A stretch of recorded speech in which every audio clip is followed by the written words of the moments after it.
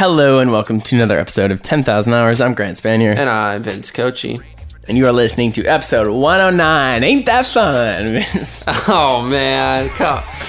Man, yeah, it is fun. What a fun episode, honestly, just to jump right into it. This was, I suspected that it would be really fun, but it turned out to be so much more fun than I thought it would be. Yeah, we got to the line. We were tall enough to get on the ride. That is Gordy Land, a.k.a. Eric Gorvin, with a frank and certainly fun discussion about DIY. Do it yourself for those who are acronym illiterate, not illiterate. Or just acronym opposed. Maybe you know what it means, but you just didn't want to listen to it. Yeah, we were talking about DIY, which was something that's very close to Mr. Gordy Land's aesthetic. He is extremely insightful, but also just wildly charismatic. Yeah. Completely blunt in a very charming and interesting way. And he's an open book, which makes him a really interesting conversation. And I know he's a very close personal friend of yours. Absolutely. And someone who I really treasure as an acquaintance. Yeah. So it was a super fun and also managed somehow to be insightful. Oh, absolutely. And I mean, as context, I would go check out his work because his work is fun. It can also be serious, but he is a multidisciplinary artist who has had a huge influence on me. It's been so helpful for me. And as we dig into a little bit on the episode, he was also like going to be the co-host of this show. He was the first. Him and I were sort of concepting this and very, very early on, and then it was clear like that wasn't actually a great fit, just project-wise. But man, in a different life, my friend. In a bizarre world, yes, I'm the person on episode 108. Yeah, 109. there's a ride on Gordy Land, and you certainly are not catching the Gordy Land reference, which you probably won't get into until the off-topic topic, I would say, on this episode. Yeah, stick with it. Stick with it. Stick it out. Yeah, you got this. You'll enjoy it. So yeah. Thanks, Eric, and thanks to Death to Stock, which a lot like Eric Gorman, I think, is finding stock and killing it. Now, it is just going against what is maybe the typical. It is against the grain. It's non-stock. It's pioneering. It's weird. It's fun. Yeah, it is. That's true. Yes, and so we like to call Death to Stock a creative and inspiration haven. We provide free photos for people to use however they want, and other media. We've been expanding into a bunch of different areas, doing a lot of cool stuff. I just got back from Denver. We were shooting another episode of our craft series, of which there will be 5 total, where we talk with interesting food and beverage folk. We talked with American Bartender of the Year, Sean Kenyon of Williams and Graham. Such a cool conversation. And he comes from a lineage of bartenders that was like just so cool. It was not unlike the ethos of this show or of the characters we get on here. And we also talked with a gentleman named Jonathan Powers from the restaurant The Populist. It's just like so cool to hear those guys' stories. So anyway, the point is we're making really cool content that we're proud of. And it's worth checking out, I think. And you can just find that at deathtothestockphoto.com. Absolutely. The content is really good, and the philosophy. Content is king, my dear boy. I've heard that before somewhere. On a fortune cookie, maybe. Thank you so much to Death to Stock for all that you do for existing and for of course sponsoring the show. And thank you, Eric Gorvin, for one heck of an episode. Heck of a ride, truly. Truly. And then thank you, listeners, now and always, for listening. I hope you enjoy episode 109, DIY.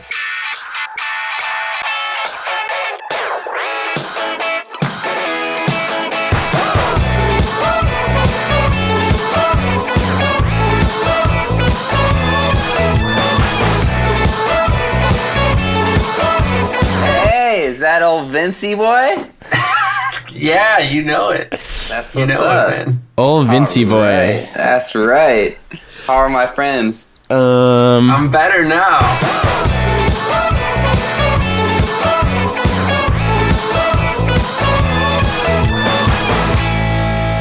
Okay, Vince? Yeah, Grant. Well, don't.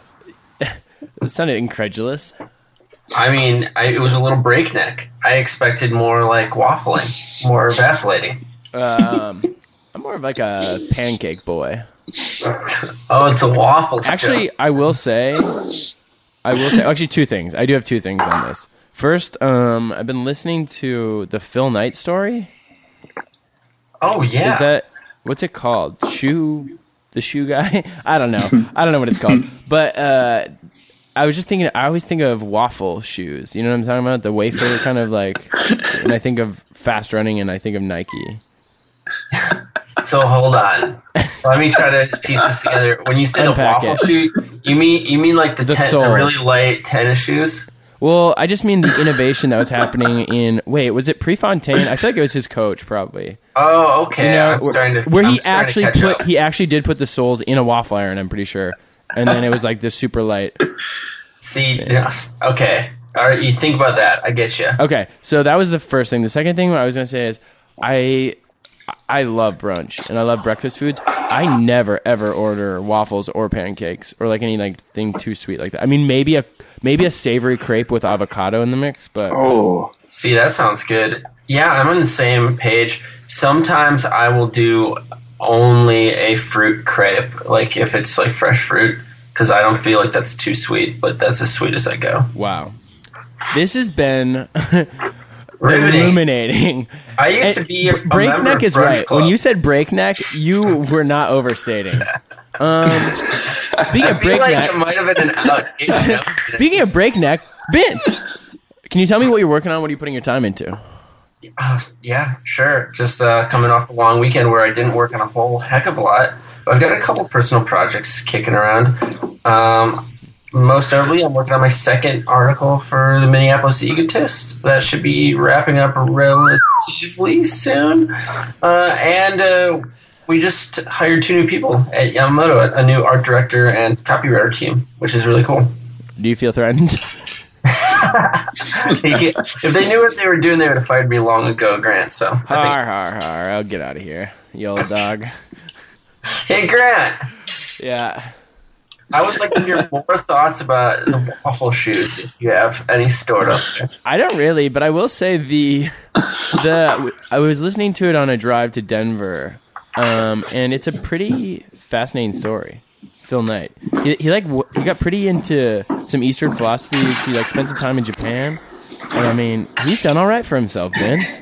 How about what are you putting your time into? What am I working on? What am I putting my?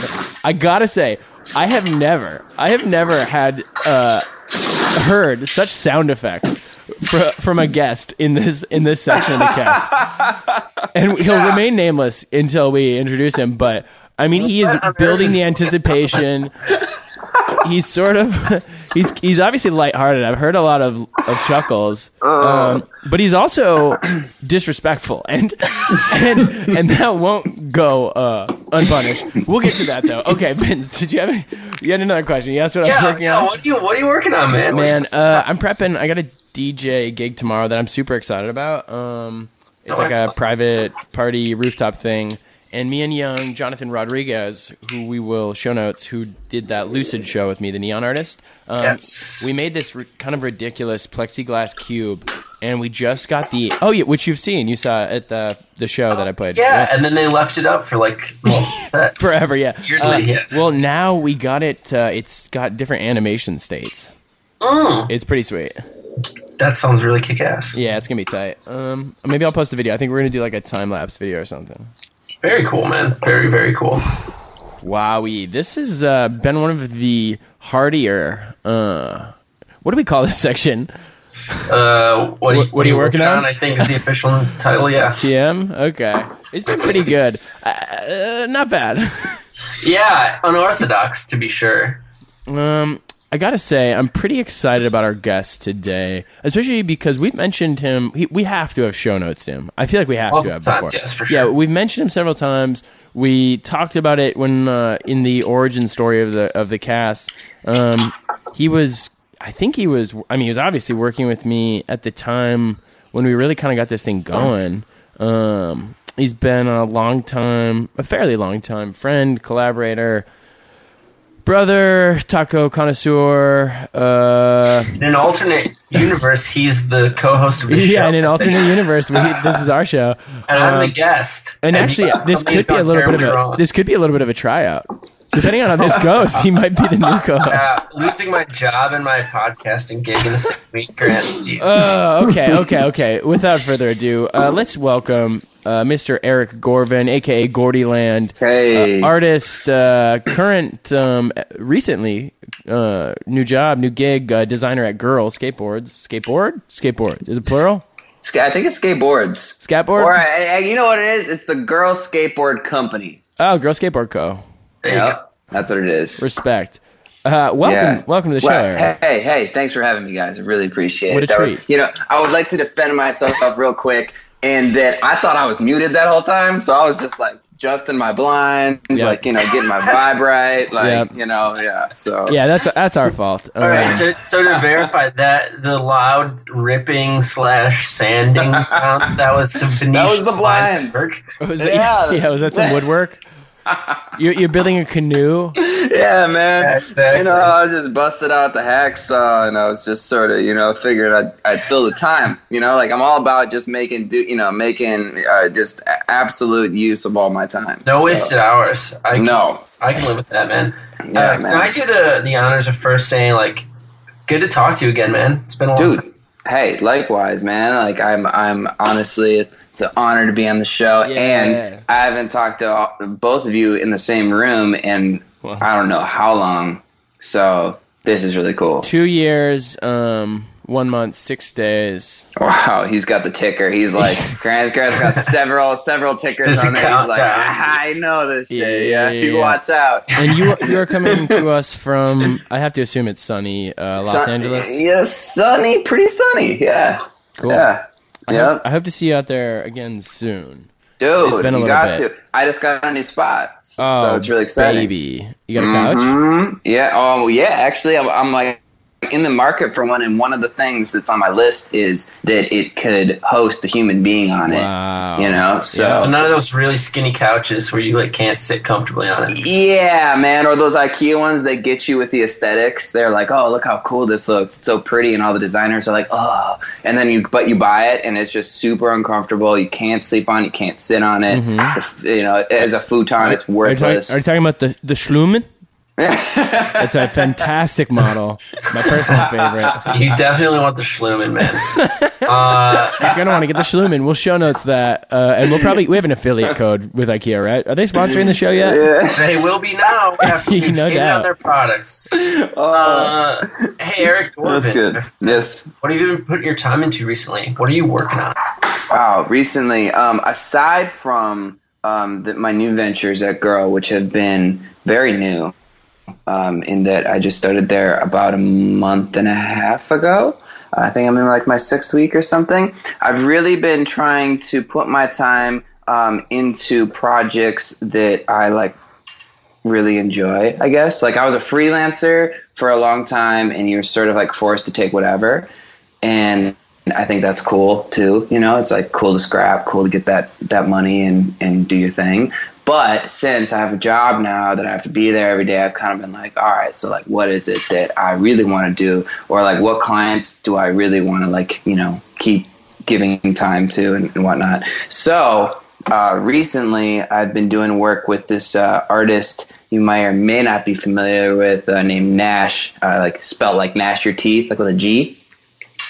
And he's doing really well. He's got a international hit, and he's just got done touring Europe, and now he's doing a huge tour in the States, and he was on Seth Meyers recently. He's killing it. And so I'm doing a lot of his merch and sort of overall rollout, all his visuals and stuff like that. So doing some work with him, and then on the same kind of level of the spectrum, Mike Posner, who is killing it right now.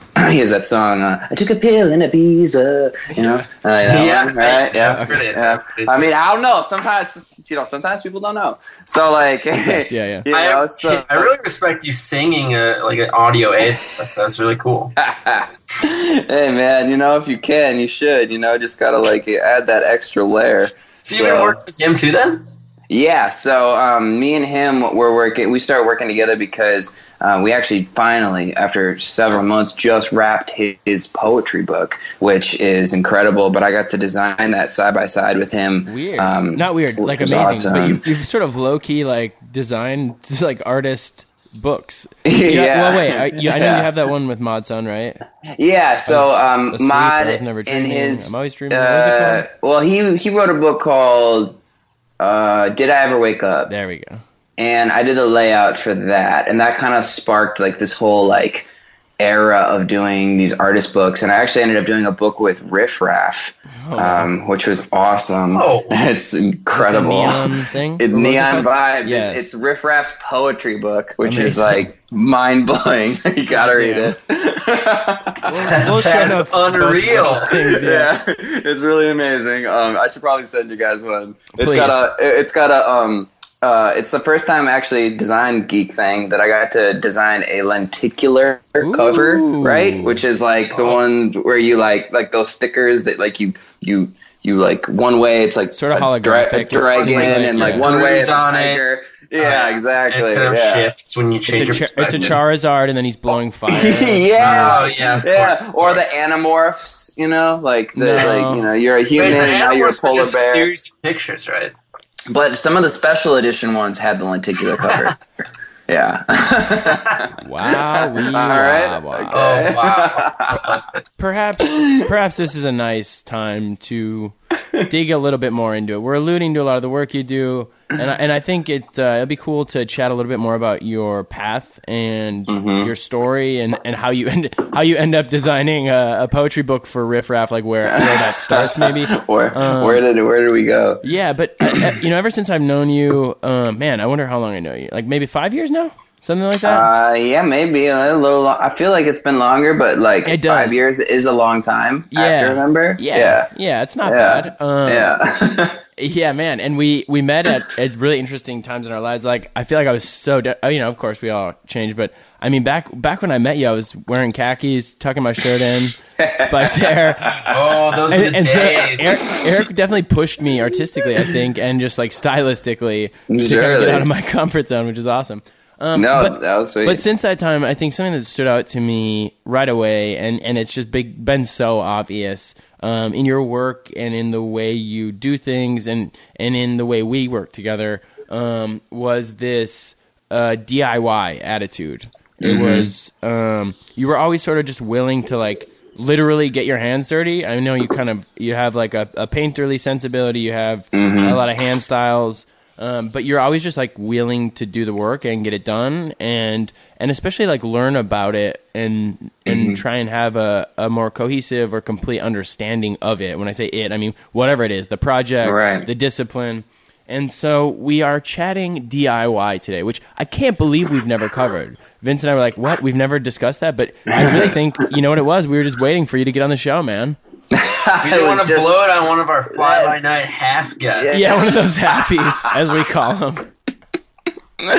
Oh man, well I'm honored that I got the DIY section. Yeah, because- shouts out. Okay, Wow, shouts out. so That's so awesome. perhaps you can take us back a little bit to Sure. where you started, like where you got into art, perhaps, or Right. have you always been creative, or where'd all this come from?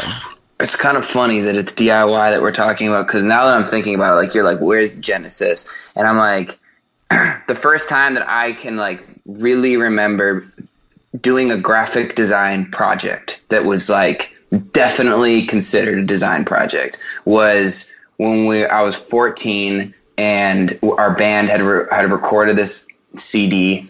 And we were like, we really wanted to put it out. We're like 14, we're in 8th grade, So it's like we had like, I didn't have Photoshop. I had nothing. I had this like disc maker program where you could like drop text in and pictures and stuff like that. And like, it was like this whole like incredible journey to figure out how like all the materials that I need and like, designing the thing and grabbing the images and picking the fonts and like putting it together, putting the actual sticker on the disc, like cutting out the insert, getting the cases, all that stuff. And like that being the first thing that I can remember doing, it's funny to think that like nothing, like not a whole lot has changed in like the process of like if you have to do something, you know, like you just got to do it. You have to figure it out. So I kind of started playing around with stuff because I was in bands when I was a kid. And so it was like when at a certain point I got Photoshop Elements 3.0 and I was like, oh yeah, like this is sick. Like I can make anything. And I'm like 16 maybe at this time. And then I sort of transpired through the music and really was driven by the necessity of whatever I was doing in music. So it was kind of like, all right, now we need t-shirts. Well, now I need to work with a screen printer, which means I need to learn how that works. How does screen printing work? You know, how do I prepare a file for a screen printer? What matters? Like what are file formats and all that stuff. So it was like everything up until I went to art school when I was 21 was all driven by the music. Even to I was like 18 through 20 is when I went on tour for the first time. And it was right out of high school, like 5 days after we graduated, we left on like a 3-month tour.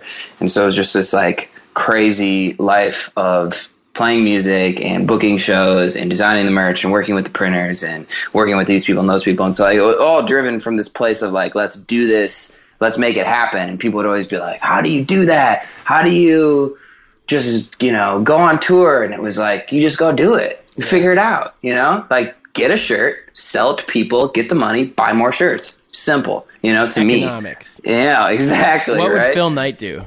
So like it was all kind of from there though, you know. Genesis is all from the music before I actually went to art school. But I think you like really touched on one of the core elements of why your lifestyle is possible and why it's possible for other people, and kind of the core tenet of DIY, which is figure it out. Right. That's the core concept. Right. That's the crux of everything. Is being able to learn how to do things. Yes. And that actually, funny enough, is what you just said, learning how to learn. After I had finished art school, and I have like mentees of my own, you know, that call me, and I keep up with this girl, Madison Keenan in Chicago. Shouts out Madison, who is an incredible film artist and painter and all this stuff. But, you know, she's always like, you know, what did you get out of art school? How do you feel about this? And how do you feel about that? And when people ask me about what I got out of art school, at the end of the day, it was, I learned how to learn. And not just like in like the simple context, like I literally learned how it was to, you know, anything that you can think of, you can learn how to do it. You just have to know how to teach yourself, you know? And I think that is the core of DIY. And that's something that I didn't really realize I think I was doing the whole time. And I think especially when you go to school, you kind of get washed of like all of your principles for like a few years. And you're like, shit, who am I? But you kind of return to that same thing where you're like, damn, like all it really takes is like, figure it out, you know, like, are you, you know, okay, well, you have to screen print. Well, are you just going to be like, oh, I don't know how to do it. Yeah. I'm going to hire this person, waste a bunch of money. No way, dude. Especially coming from Minnesota, I think. And I always talk about that as like a really core feature of that style is like Minnesotans and Midwesterners in general aren't going to go buy a new coffee table. They're going to repurpose an old one. You know, they're going to say, hey, actually this looks beat up, but we could sand it and finish it and it would look cool, you know? I feel like an important element of the learning how to learn, of the learning of the actual process of doing that and getting all the way through is kind of like a ship it mentality. You know, yes. We say that on the show, and I know we joked about that a lot. Yeah, but no, you taught me that phrase. I still use it. Nice, hell yeah. But it's like, I think if you have a ship it mentality, it means that you are driven to complete the task or like see it through, and you're really just committed. But I feel like when you're driven by that, when you like get a lot of pleasure out of like actually finishing the project, then you are just gonna find a way there. I mean, if we think of this as like trying to like go somewhere physically, if you were trying to get somewhere and you knew you had to get there to, let's say, save the princess or something, you figure out a way, right? You're just like, you Liam Neeson it, you get there, you do whatever it takes. And so I feel like when you're willing to do whatever it takes within reason, obviously, but like then you will just find a way.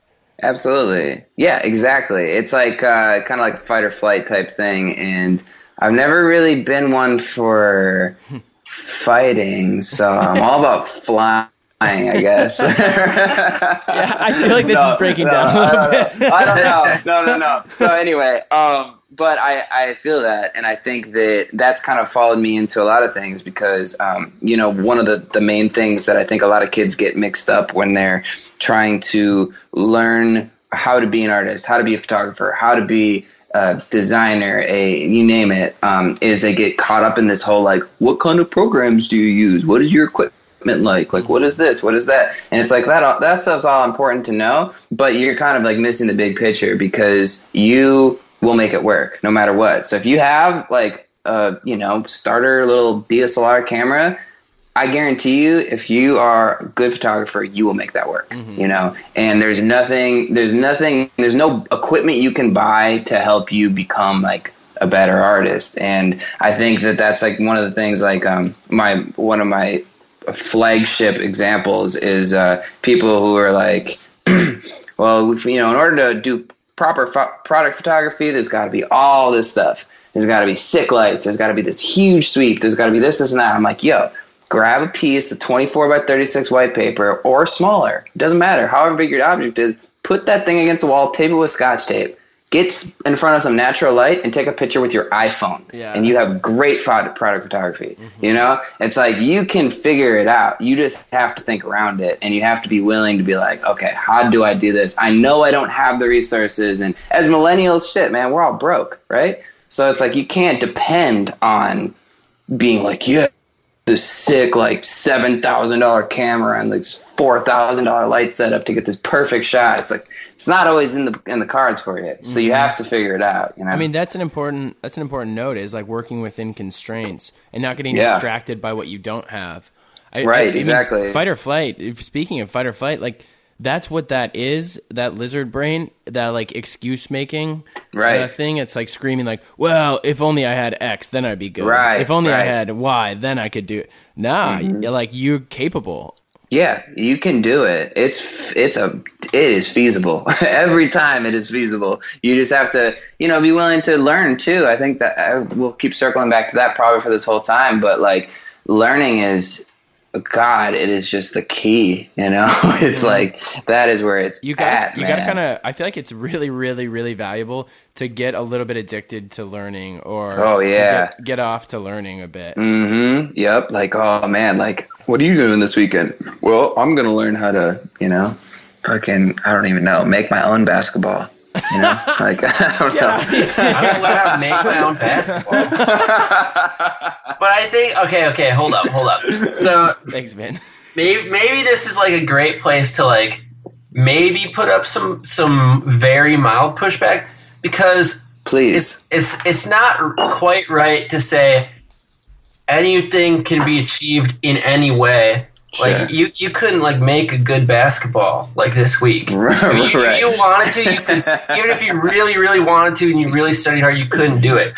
Right. There's a reason why like good cameras exist, and there's a reason why people specialize. That's kind of not the point of what we're saying, though. What we're saying is, don't let non-existent barriers of your own design get in the way of you creating something.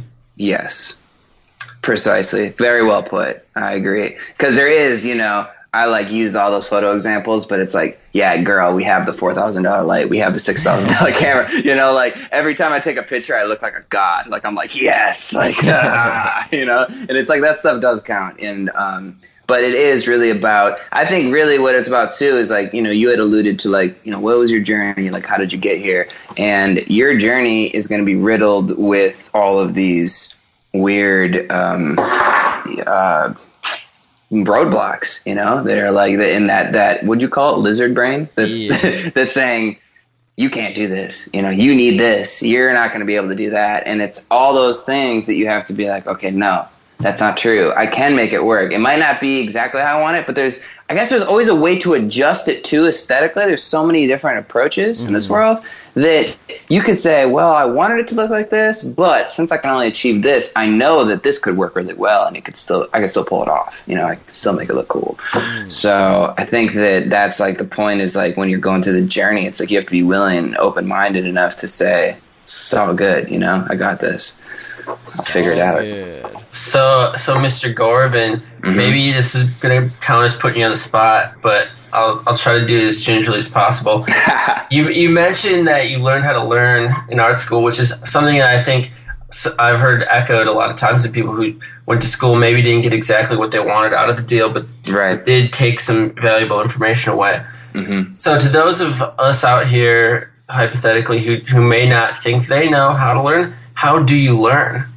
Like, how do you, like, what is the mechanics behind learning? Yeah, when you say you learn how to learn, what does that mean? How'd you learn? I think that actually I always boil it sort of down to the I'm kind of like a science nerd, like low key. Like, I think in my bio, I sent it to Grant once. It was like, I'm like an amateur tattoo artist and physicist or something. Yeah. so oh my God, I always think of my learning process. I would boil it down to the scientific method, and it's kind of like, and I'm not going to get all these steps right because it's not in front of me, and I don't think I like this at all. But it's like, ask a question, right, and then research it, and then come up with like a hypothesis of like, how do you think that this would work? Gathering, having gathered all of these like sort of information bits, how do you think it could work? Okay, you got a hypothesis now. Now test that hypothesis and see what works. Now test it again, and use your past testings of other hypotheses and put those into this, right? So you're testing, and then you come up with a result and you say, this is great. And then you sort of repeat that, and the more and more you do that, you're going to keep enhancing your own learning experience to this point where if I needed to learn, like, I don't know everything, I don't even know anything. I don't know shit about lithograph, right? It sounds like I should know about lithograph printing, but I don't. But I can guarantee you that all of my combined knowledge from having ran this process on all these other things, like screen printing. I mean, like, I opened my own screen printing studio with somebody, and then I was like supervising one, and then I had to do, I worked in like a different kind of print shop, and there's like a lot of other information bits that I have used to now, if I were to go learn about lithograph, I'd be like, oh, I get that. I totally get it. It's just like this thing, right? But I think that I always recycle back to that sort of idea of a kind of like a method, a scientific method of just like how, gather your information, do some research, and then come up with like a way that you think it's going to work out. And then for me, especially when I'm dealing with materials, and this is going really DIY, where you have to buy the materials, it's like, test that theory on a micro scale. Test it on, like, if you're going to build a box that's 6 feet tall and 6 feet wide, build that thing 6 inches with the same material and see how that works. And, like, make microcosms of your stuff because you'll figure it out right away. But it's all about that sort of like volley of ask a question, try to answer it yourself, ask a question, answer it, ask a question, and building kind of a knowledge of it. So then when it's game time and it's like ready to go, you can be like, cool, I got this. Like, I've done my tests, I've done my, whatever. I've made my guesses. I think that's a valuable strategy too. And I guess I keep thinking about the lizard brain stuff. There's like the fear, just the fear. I think a lot of people will use the grand version of whatever their idea or vision is as like an actual roadblock. They'll put it in their own way, because instead of testing on a small scale, which would allow them to get around that roadblock, they just it's like, oh well, I can't do this because I have to make it this big or this big or this big. But if you're willing to fail and fail early and small, like there's way more to be had, and you can learn a lot quicker. Exactly. And I've always found, because, like, I mean, I come from whatever, like being a broke college kid to being a graduated college kid that is broke, and then like I've like done like a good amount of time being broke, yeah. And it's like in those periods of time where I was like sort of destitute for money, it's like if you wanted to do a project of any kind, the money that you're going to spend on that project is really valuable. It's like you can't afford to buy another piece, of this kind of wood, or you can't afford to fuck it up in a general sense. So in order to kind of circumvent screwing up your project and wasting all your money, it's like you have to do it on a small level. It's almost like when they tell you, like, all right, use this cleaner on your wood floor, but test it in this little piece of your wood floor first to make sure it doesn't ruin it. So that when you do it on a large scale, you don't ruin your entire floor. You've only ruined this little 2 by 2 inch section, And this makes me think about a little bit, and I think maybe this can segue us into talking about collaboration, which is actually a really huge element, I think, of DIY, especially because so much of DIY actually revolves around seeking out knowledgeable people and experts in whatever and collaborating. But one thing I think that people don't do enough of is just writing. And it doesn't have to always be writing, but it could be sketching. I know you're a huge sketcher, writer, whatever, but really thinking through a project, an idea, a whatever. And even if you I feel like most times when I'm approaching people to collaborate on something, obviously I'm leaving space for them and for their ideas, but I feel like I've really done my own soul searching or my own homework on it, in that I'll just free write all the way through what I think the thing is. Yes. And then you can discover so many little elements of it, and it really helps for me solidify my vision, which then helps me communicate way better with the people I'm trying to work with, and then it gives us something that we're working toward, instead of it's like gravity. We talk about that a lot. It's like we now have some sort of frame of reference. But okay, maybe you can talk a little bit about your collaborative process, just because I found you to be a really, really strong collaborator, and obviously just the people you're working with, I think that's obviously just a requirement. Right. For you to have worked with Riff Raff, with Modson, with these guys, you have to be a good, reliable collaborator. Yeah, absolutely. And I think that's you hit it on the head a bunch there. We'll drop in a hammer sound effect there. Oh my God. So yeah, I think that, collaborating and especially as it relates to DIY, and you were talking about the sketching process. I've recently been thinking a lot about this because a lot of people get really distracted, in any case, even not in a collaboration, with this final idea type thing where they're like, it's got to look like this. And it's like, did you ever think about how you're going to get there? Did you ever give it one thought about what the road looked like? You just saw the horizon and that was it. You think you're just going to go there? It's not going to work, right? And there's going to be a lot of wasted time and a lot of tears unnecessarily shed over a project that you can't figure out because you never took the time to flush the idea out. And when I'll be working with clients, and even really when we'd be working with actually, oh my God, with the Riff Raff thing, it was getting his, because that was a collaboration, in a way.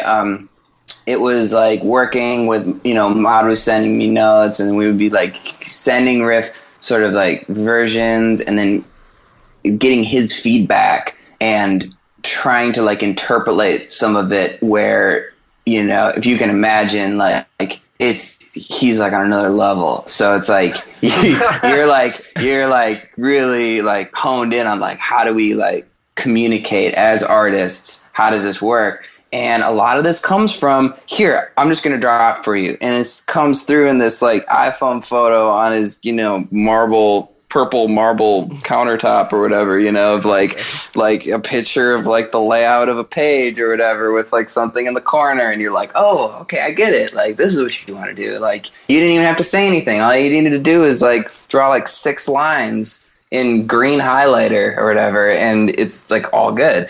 But I think that that's something that I've found to be really beneficial, because a lot of people also, when you work with them, are oh, I'm not really an artist, but say, I have these ideas, I'm just not really an artist. I'm well, that's not true. I have a whole thing that everybody's an artist, but we're not even going to get into that. But I was I'm always hey, just try. Just I know you can draw stick figures. I know you can draw squares and stuff. Just give me something, and when and that's with obviously with say client, but it's when you work artist to artist, the same kind of thing applies. It's just, always in a different context where, I always like to, our sketching process, working on, really every project I've worked on, not just with the Mod Sun stuff or Riff Raff or any of those people, is to me, sketching is such a broad term now where it's like, you say free write, I say grab a bunch of images off of Instagram and the internet and be like, I kind of like this and I kind of like that. I like this vibe. Yeah, like a mood board, right? Which is kind of like the agency guy in me coming out. But it's like, but at the same time, it does help kind of illustrate and sort of put together an idea, because if you don't have a direction, and you're just kind of shooting in the dark, like you can't expect to be ever hit it right or be satisfied, or like have them be satisfied, or the both of you at all. It's never going to be like that. So there's always going to be this sort of sketching process, whether or not that's through words or conversation or drawings, crappy drawings or whatever.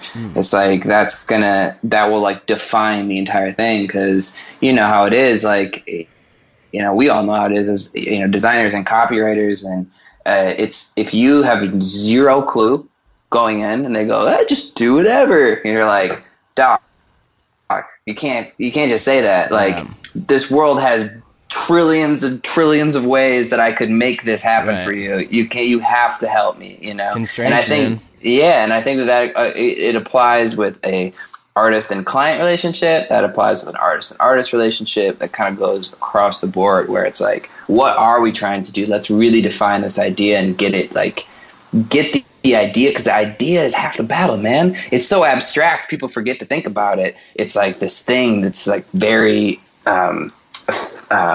what's the word? Ethereal. Okay. Ethereal. I was gonna say ephemeral. It's not right. Ethereal. Like like you can't see it. It's just like out there in the air, and you're like, oh, this is going to be this thing, and it's going to look like this. And it's like, in order to do that, you have to start describing it. It's almost like, oh, this is a great parallel. I hung out with this 5-year-old recently, and it was like, she goes, Gorvin, you want to play a game? And I was like, yeah, hell yeah, I want to play a game. What's the game? Little kid. I want to play a fucking game. Yeah, fuck yeah. I was like, what's the game called? And she goes, it's called Guess What I'm Thinking. Ooh. And I was like, really? And she's like, yeah. And I was like, how do I do that? And her dad's like, well, you just ask questions and she'll say yes or no. And I'm like, okay, so is it an animal? No. Okay. Is it a object? No. So it's like, I had to go through this whole thing of this little 5-year-old. And by the way, her things that she thought of were so crazy. Like, so I'm like, how did you think of like a meerkat? Like, I didn't even know what that was until I was like 24. Like whatever. So it's like, that kind of reminded me though of this sort of idea, this process that we all go through, which is like, what am I thinking of? Mm-hmm. Okay, it looks like this. How does it sound? How does it feel? How do I feel when I look at it? What does it smell like? Whatever. It's like the process of inquiring, and when you have to do that to yourself, it's totally overlooked, because you're not used to having to ask yourself questions, or you think you have an idea, but you haven't really asked all the questions. You haven't really been like, yeah, okay, I want to draw a tree. What kind of tree? Is it tall? Is it fat? Is it green? Is it dead? Is it does it have fruit on it? Like, I don't know. Valuable. So valuable. The line of inquiry going inward. I really do think that's kind of what we're talking about, or even what I was revolving around when I was thinking about the free writing. That process of looking inward to figure out what you want to articulate outward. Right. And I can't help but think of, I just got back from a trip to Denver. We were shooting this craft series. I've talked about a little bit on the show before, but there's, a film set, especially in like the modern sort of lower budget production world, the ethos of a lot of modern filmmaking is so DIY.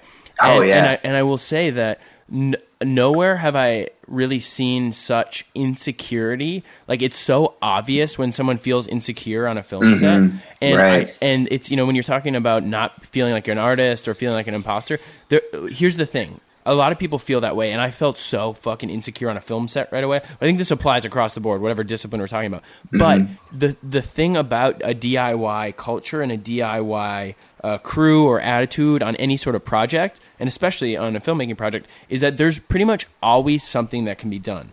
There's always something that can be done, and there's always ways for you to add value. Absolutely. But you just have to be willing to. You have to be willing to learn, and you have to be willing to ask, or you just have to be willing to do whatever. And I feel like that's how you like fight through some of that insecurity. And I mean, I just am remembering like, I had never even done any filmmaking back when I knew you. You know, like it was a while. Right. But I just remembered being so fucking insecure on these sets, but I would just keep showing up. And then at a certain point, you start to figure out the language of the discipline, and then you start to figure out, oh, this is how you do this, and this is how you do this, and you get a little bit more confidence. And that idea is like so obvious in like every single discipline, every single like medium. It's like you start to learn the language, you start to see the parallels, you start to build up an aptitude and an ability. And then you make the thing. Yeah. Ta-da! Isn't that kind of like a major part of DIY culture or DIY mindset is like farming confidence, finding it places, recognizing patterns in ways you've learned it before. And like if you learn enough things enough times, learning becomes easier and less scary. And so if you can recognize these patterns in the ways that you're learning new things, even though the thing you're learning is totally new, parts of the learning process can be familiar, and you can kind of mine confidence from that. Exactly. That's great. That's a great phraseology. Mining confidence. Confidence miners. I like that a lot. That's very true, though. That's like that's a good way to articulate that. Cause hey, thanks, man. Yeah, dude. Look out for my book on ways to articulate coming out this fall. We're talking about articulation, but I got another A word, Grant, that I'm thinking of instead. God, that whole time I was just picturing us like going on one of those rides, those immersive rides where you're like on the log thing and you're going through the mine. That's all I could picture. Those things that got really popular in like the late 90s, early 2000s, where you were like in a big box and then there's a giant movie screen and the box was like tilting forward and backwards and it wasn't really that immersive. That was the OG augmented reality, man. Yeah, it really was. Yes, it was. Okay, so Vince, I feel like I know the A word you were alluding to. Wow. Do you? Yeah. What was it? Could it possibly be amusement? That's exactly what it is, Grant. Wow. And we'll drop in probably some sort of cool ding ding ding sound, and then maybe a roller coaster screaming noise here. Because this week's off-topic topic, we're talking about amusement parks. We are sitting here with Gordy Land himself. He rebranded since I knew him back in Minnesota. But you leaned in, you got some blue hair. You leaned into the Gordy Land idea, which I love, by the way. Hey, thanks. Yes. So you're using that as your moniker for just like artistic moniker? Yeah, well, pretty much everything. I actually, when I got hired, there was, I was sort of like, everyone's a little mindful of like being like, yo, I'm not my name. I'm this other name. Yeah. It's like, I was like, like the CEO of Grow was like, so what do you call yourself? Is it Eric or Gordy? And I was like, well, everyone calls me Gordy. And they're like, all right, it's Gordy. I was like, all right, cool. So it's like, I actually put that on everything. Like when I make like technical packs for like building stuff and they're like, who's the designer? I'm like, Gordy Land. So it's like, so it's everything now because actually it's definitely an LA thing. Obviously, like I don't go home and people are like, hey, Gordy, but it's kind of like in a funny way helped me overcome some of the insecurities that come with trying to go out and just be something that you've always wanted to be, or be something it's like aspirational. Your You idea. can sort of, it's a guise. And actually, Vince, I think we may have a first on the show. I think we just completed our off-topic topic, which was naming and branding. And That's right. It was the first version. It lives within this section of the show called the off-topic topic. That's like those tiny stacking Russian dolls where there's We jumped off the ride for a second because Eric, what kind of rides are present at Gordy Land? Well, right now there's the 4D roller coaster, which is a roller coaster that it uses time as a dimension for its like twists and turns. Wow. There's that one. Does it go back in time, or are you just talking about the passage of time? It's basically like the way I look at it is the fourth dimension. Once we learn how to master it, it won't matter if it's backwards or forwards. It's just like you're just in it, you know. So it's like There's a book called Spaceland that I absolutely love, and they introduced me to the new directions because, of course, like if you were a flatlander, if you were a two-dimensional being, you would have no understanding of front and back because it's another dimension. And so us 3Ders have no conception of the fourth dimension. Yeah, of Vin and Vout. These other directions that we just sort of can't wrap our heads around.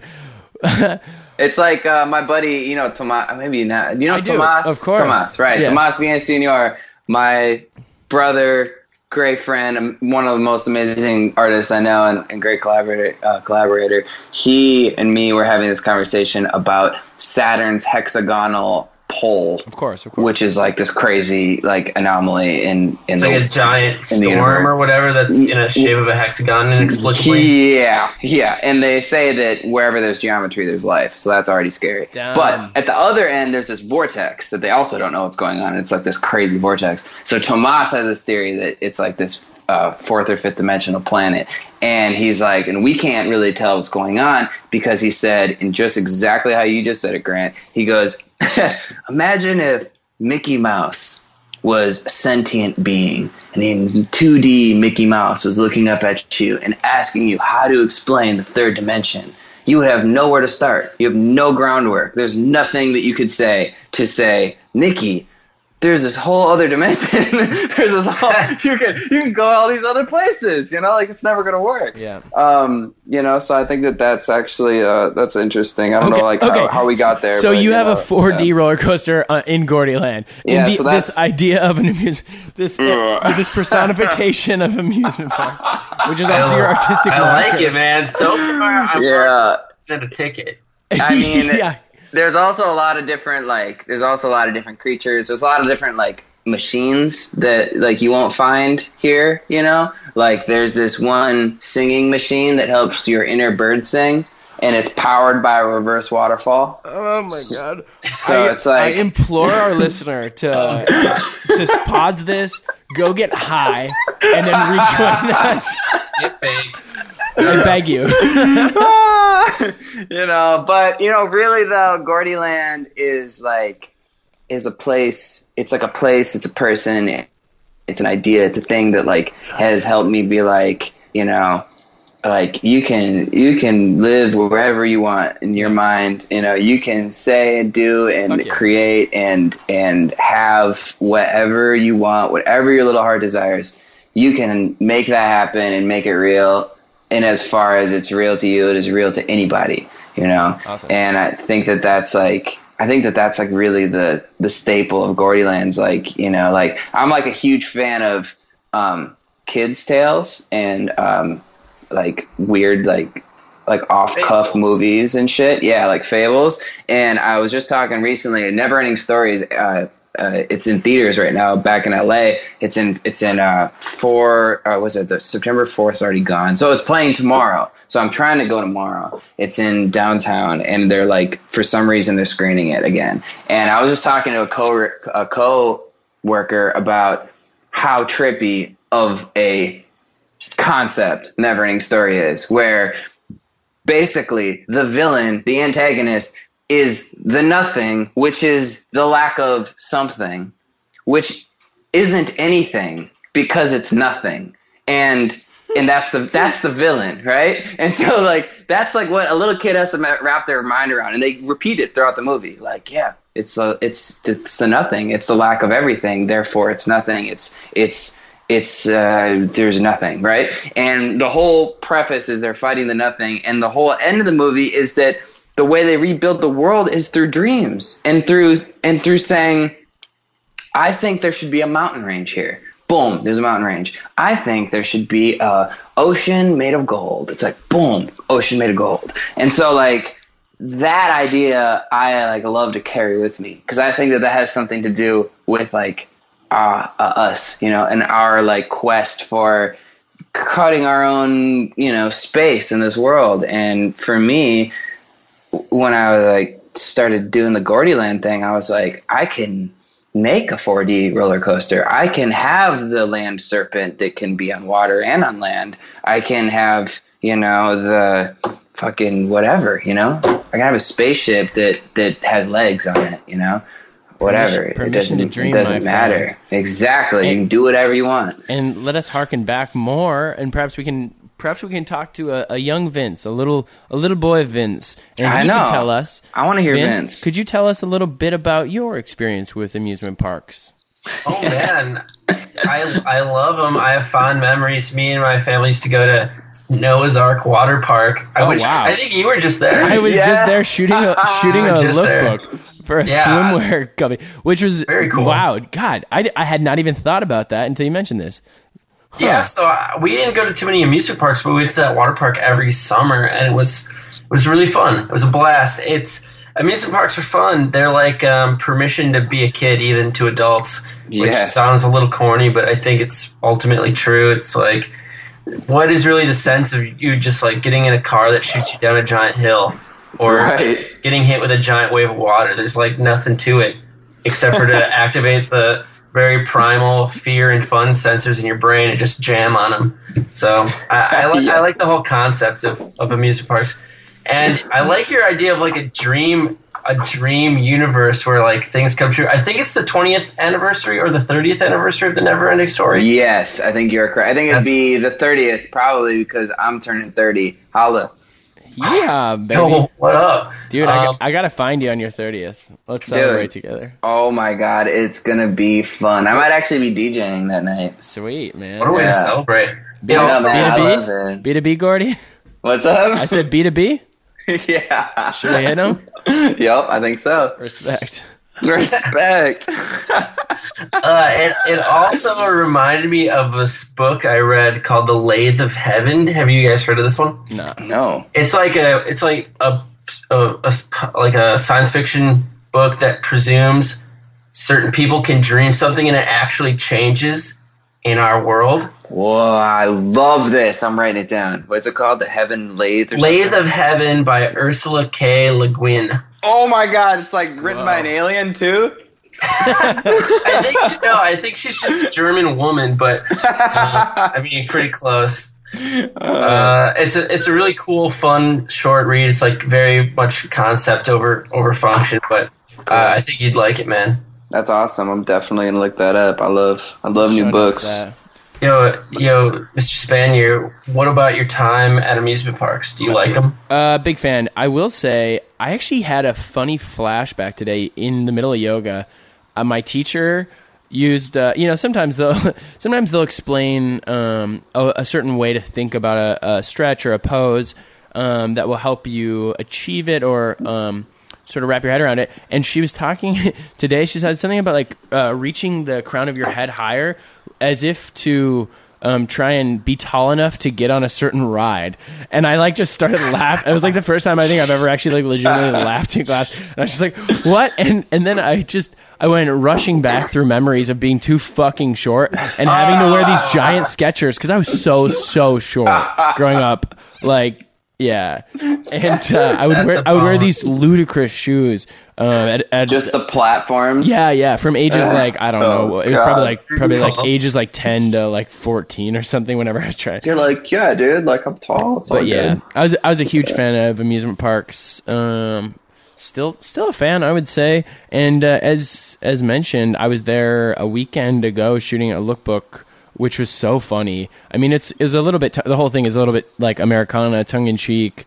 But it was a silly experience. I'm there with like 3 models and like a couple other homies, and we're just like wandering around this water park with all these families and kids, just like shooting photos, trying, low key. But it's like so silly. That was a cool experience though, because I was like, man, this is super fun, and like no one else is shooting a lookbook here. I was like, this is so rare. That's so rare. It's like you can go to certain spots out here, like in Malibu. There's this one beach called El Matador Beach, and like the going joke is like every time you go there, you're gonna be caught in like 3 or 4 photo shoots because it's just like all these Instagram babes like on the rocks, just like it's just like like that's just the spot where everybody goes to do photo shoots. And there's like a few places like that, especially out here, and I'm sure like every city kind of has their staple spots, but like a water park is not exactly up there. Yeah, boy.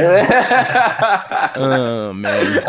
And that's and you know what? That's part of DIY too, right? It is. Is finding like improvising locations and improvising materials, and improvising even techniques to maintain or to reach a desired effect, right? Dude, yes. That was, oh my God, so glad you said that. And that Articulation Nation, his forthcoming novel. Cannot wait for it. Oh my God. He makes sentence sound good. He make word together strings them for better communicate.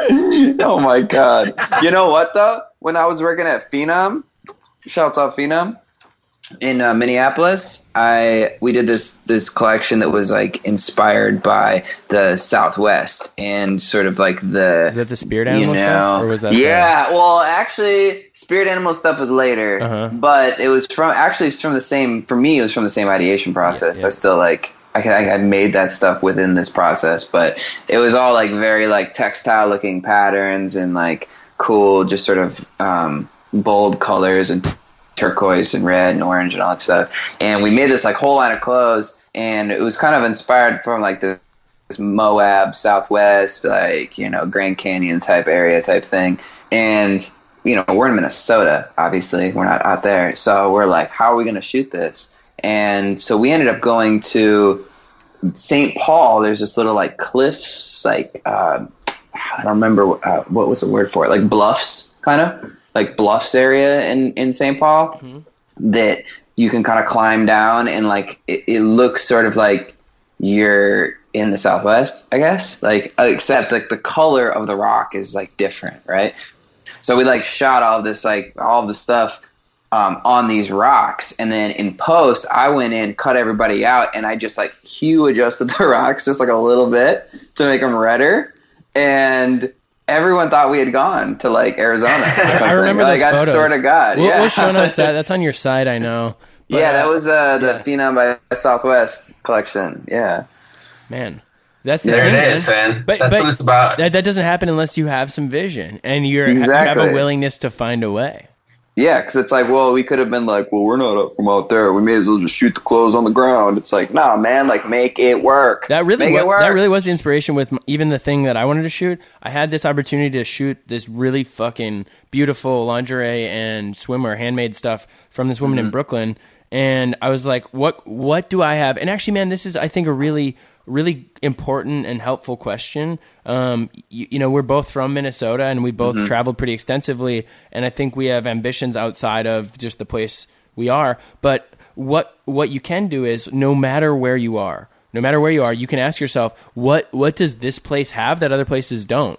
Right. And what makes this unique, and what makes me unique? And how can I exploit that or take advantage of that in a good way, in a positive way, to create something interesting? Because there's anywhere you are, there's something interesting, there's something unique, there's something special, or there's like a way to make it, Yeah, exactly. I think that, it's like kind of like counting your, like, what do I got going for me? Like, all right, like, so we're here, we've got these things, I know how to do these things. So within this framework, what can I do? Because there's always going to be something special. It doesn't matter where you are, And I think that I've traveled the country, and I know, you guys have definitely done your share of cross country sort of like soul searching, or road tripping. You're out there just like going through these states, and it's like on tour. I remember, we didn't really maybe spend a whole lot of time everywhere we went, but there was enough time to be like, whoa, even though we're in, Kansas City, I would have never have seen this kind of thing anywhere else, or I would have never seen this sort of like, I don't know, man. There's like the way that the earth is, the kind of environment that you're in, the way that people have responded to the environment, and the way that people act within the environment is all so different everywhere you go, in every part of the world. And there's always going to be something special, and people forget as well that they are very special. And then people come from like such diverse and like interesting backgrounds that like, you know, you might not think it's special, but like you should guess again. You know, you got something going there. You know? Man, what a morsel! What an absolute like sunny feeling to be left with. That is a great. I almost hesitate to ask you to talk anymore, Eric, because that was just so positive. But I'm gonna break the rules and just do it anyway. Hey, it's cool. We like to wrap our show by asking our guests to answer 2 questions for us. Surely. So I'll just hit you with the first one. How can our listeners support you, Gordyland? Wow. Well, damn. I mean, Where can honestly, they find you online? Yeah, follow me. I think that's probably a great place to start. Like, I was gonna be like, I don't want your money, you know, but at the same time, I do want you to know what I'm up to, because I'm planning on coming out with a few books coming up here. Like, I'm doing an anthology of all my sketches and like doing a bunch of like kind of self-driven projects. I want you to be in tune with that. But I'm Gordyland on Twitter. I'm Gordy.land on Instagram. Apparently somebody else got the Gordyland thing. I've been camping on it. That's you. God damn it. Play your cards right, man. Those 2 places is where I end up the most. I have to warn you, my Twitter is absolutely unfiltered. Yeah. You will find Dude, some I was actually going to shit on suggest you're a pretty fun follow on Twitter. There's a lot of characters going out. You know, I know each one has a maximum of 140, but there's going to be a lot of 140s popping off. And what's your site? Is it Gordyland.com? It's actually Gordy.land. Oh, yeah, that's futuristic guy. Yeah, it's www.gordy.land. So looking ahead, I like that. I know, man. That's that 4th dimension thing. I think it's worth checking out, man. You got a lot of really cool work on there. Yeah, man. I actually redid it when I was trying to find a job, and I was like, you know what? I want to make this something I'm proud of. I think that's something. You know, as creatives, we forget that that's like a thing. You know, it's like you can't just do the work. You have to make it look tight. You have to make people go, oh, wow, that's sick. Yeah. Like, you have to give them something juicy, you know? So I put a lot of work into that site, and I think that it showcases like a large majority or a large scope of my work. The breadth and the depth of the Gordyland work. I'm not plugging myself here, but I did just finish that process. I haven't like posted about it yet, but good. You should check it out, man. /grant.com. Got a new one up there, baby. I'm gonna have to check that out for sure. Yeah, you can get there Gordy.land or ericgorvin.com. They both go that redirect. You got the redirect? Yeah. What? Hell yeah, God, dude! he's playing the redirect game. I'm on point. Get out of here. All right. Hey, Vinny, do you have any other questions for him, or would you say that was the second question? I got exactly one more. Mr. Gorvin. Yes. Gordy, if you would like our listeners to take one thing away from your time on the show, what would you want that to be? It would be that you can fucking do it. You can do it, man. Well said. We started with the Nike story. We end with the just do it. Basically, we've been revolving around it the whole time. It is the underbelly of it. There's a difference, right, between you can do it and just do it. Like just do it is command. You can do it is encouragement. It's a pat on the back. It's like it is. It's to say that no one is ill-equipped, and that people, you know, that these demons that we build in our minds are not real, and that the kind of that you are like your own sort of savior, and you are your own biggest fan, and to never forget that you're capable of infinite things, and you have infinite qualities that make you special, and that anything you want to do, you can do it, you know? So that's my shit. Oh, fuck, man. Yeah, dude. Hey, thank you, dude. You're a really generous dude. I you know, even just for me artistically, I think looking back at our relationship, you've been so helpful in pushing me and in supporting me. And definitely, yeah, man. Thank you for keeping that message alive. Hey, man, sharing your stuff with us. Thank you, Vince. Can I ask him the last question? Grant, you get to. It'd be my honor to give you the honor. Oh wow! Look at us. Wow. We're some courteous boys on this show. Let me tell you. I love it, Eric. We alluded to this mentality, this philosophy earlier. Yeah. We like to wrap the show every time by saying the same thing, and that thing is ship it. I'm wondering if you could give us a Gordyland ship it. like a soundbite? I mean, audio is preferred. Don't write it down. I mean, you can write it down, but it'll be less Corey Lynn, usable. ship it. All right, everybody out there, ship it.